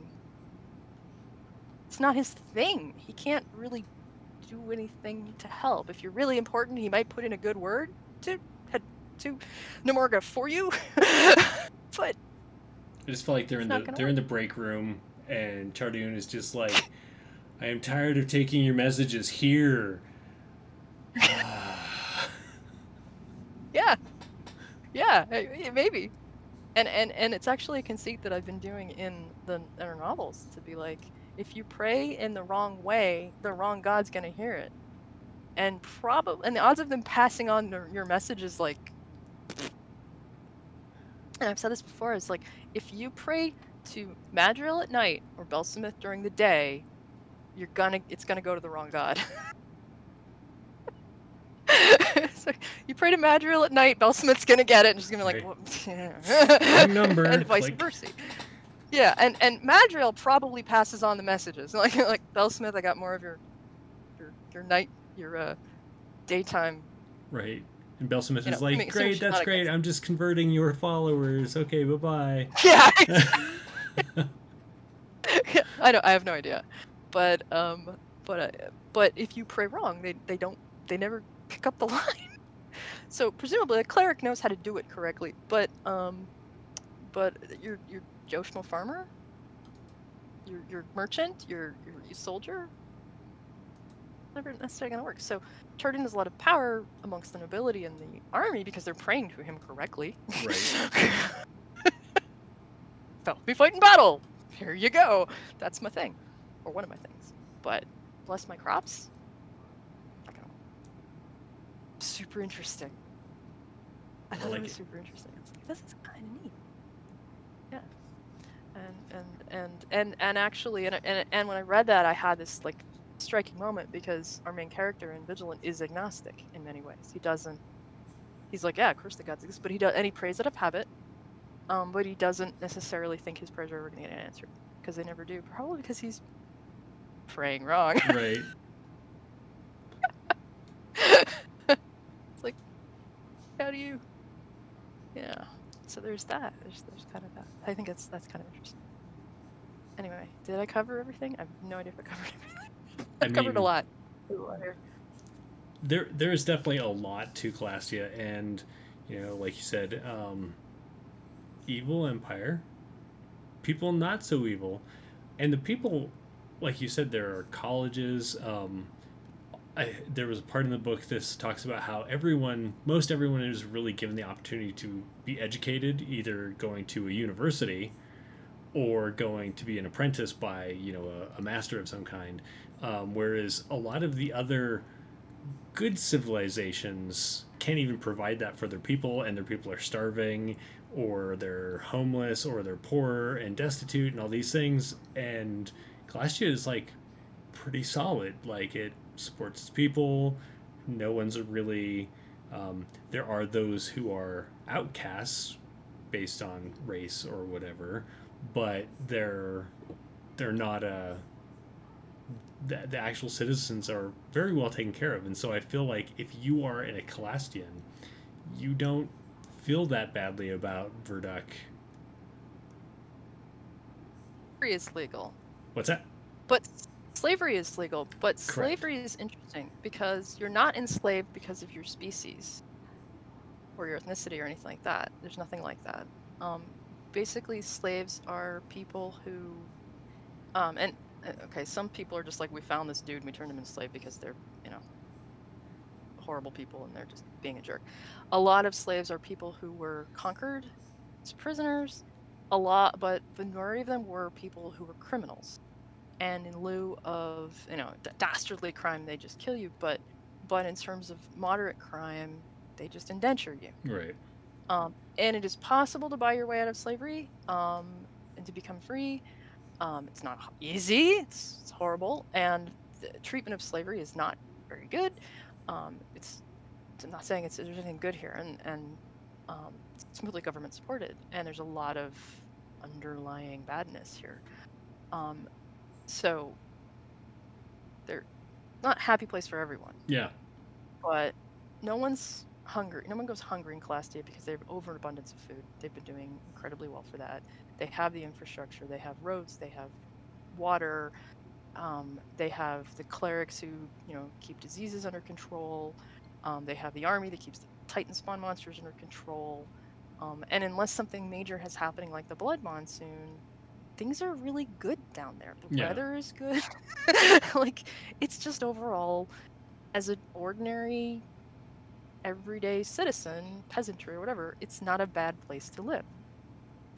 There have been some complicated times. One of the things I glossed over in the history during the whole consolidation, there were actually some people whose areas were divided between two different dukedoms, and they didn't know which dukedom they were supposed to be in, and they were being double taxed. Oh.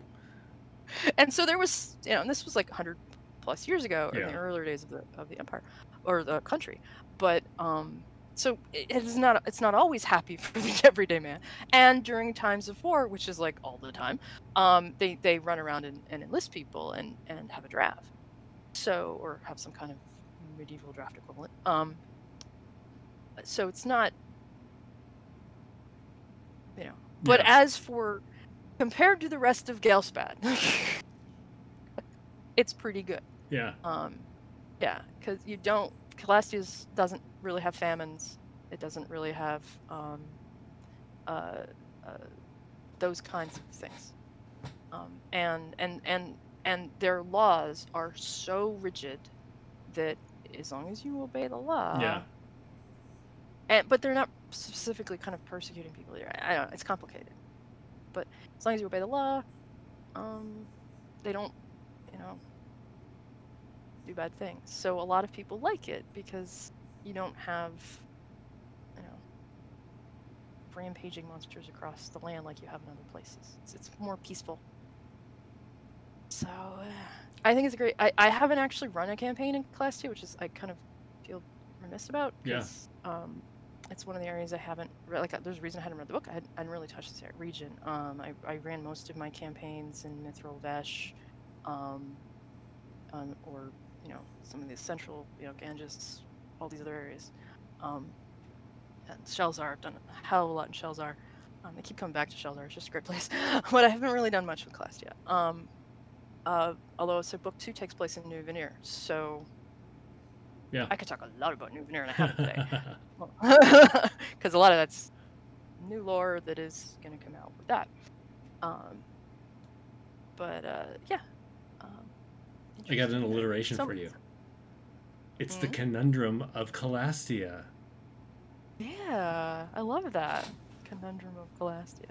Because alliteration, right? So Scarred Lands, you need alliteration, and you need to somehow get the word writhe in there. I feel like if you're a big fan of the letters G or S, you also will fit in very well. And M, don't forget. Yeah, M. Well, yes, it's getting away from the traditional fantasy of overuse of Z, X, and V. That is true. That is true. So, I don't know what we'll talk about next week. Maybe we will kick over to I say Zathisk, but Zathiska, I don't know much to say about this. Shelzar. Yeah, that whole area right there, which is. You've done a more recent stuff in Shelzar too, haven't you? It's true. Curiosity Cache actually takes place in Shelzar, so yay! So maybe you can do more of the talking than me next time. I don't know. We could try. I'll refresh the book. It's been a while since I've read it. So we could talk about Shelzar next time, maybe okay. Tentatively. But and we've got so many more areas. Keep showing you the back of my head as I look at that. Look, this is the small area that we've covered so far. Now look at the rest of the continent. Yeah, it's not super small, but we have a long way to go. We skipped Hadrada. We did this area. We did this. I kind of glossed over. Admittedly, I kind of glossed over this area, but we talked about this a bit. Maybe we'll expand on New Veneer and all that next week. We'll decide and let you viewers know. Yeah. Until then, we'll have a specific area. Sarah, tell us about yourself. Sarah Stewart, obviously into this stuff deep. Author of Vigilant. Hi. Go read it. It's awesome. Also have several titles on the Thracian Vault. And you can reach me at morelikethisindustries.com is our website. And and I just love this setting. Yay. And I am Jeremy Hochhalter. I also publish on the Thracian Vault, DM's Guild, Drive Through RPG. I own and operate Wanderers Haven Publications. On Fridays, we do The Lore You Know, and then in the afternoons, I do Curiosity Cache, which is coming back next Friday. We've been on vacation between seasons, so tune in next Friday at 4:30 p.m. Eastern to catch episode 1 of season 2. And then on Mondays, both Sarah and I are on Travis Legg's Scarred Lands actual play, Myths and Matchmakers. That is at 3 p.m. I forgot. I think it's at 3 p.m. Eastern. Yes. Okay. Yes. 3 p.m. Eastern. 3 p.m. I was like, on Plastic Age Plays. And that's been we just started season 3. So we're into season, or a little bit into season 3. We keep taking weird breaks because of other commitments. Like last week we had a random game of probably the most random game I can't say the most random game I've ever been in, because I've been gaming a long time, but it was certainly in the top 10. It was memorable, apparently. I actually missed memorable. It. I was out of town, so... You missed the Magenta Beholder. What? Named Betsy. Was it fabulous? It was fabulous was for there other reasons. Glitter? But there was not... Was there glitter? There was tea. I'm so disappointed. I don't want to know more. There was tea. There was tea. Weird. All right, that's fair. It was really weird. And there was no combat. And if you want to go... It was bazongular. I like it. If you want to go check out this bazongular game, you can catch it on Travis Legg's YouTube. I will post the link to that because I'm going to go watch it now because it was bazongular. And it's like 2.5 hours to boot. So I did notice it was a longer run. or even longer. It was like 3.5 hours. It was really long. It took 3.5 hours. Really long. But until next time, everybody stay safe. Take care of one another. Take care of yourself. And we will see you. Yeah, wash your hands. We will see you next Friday. Bye.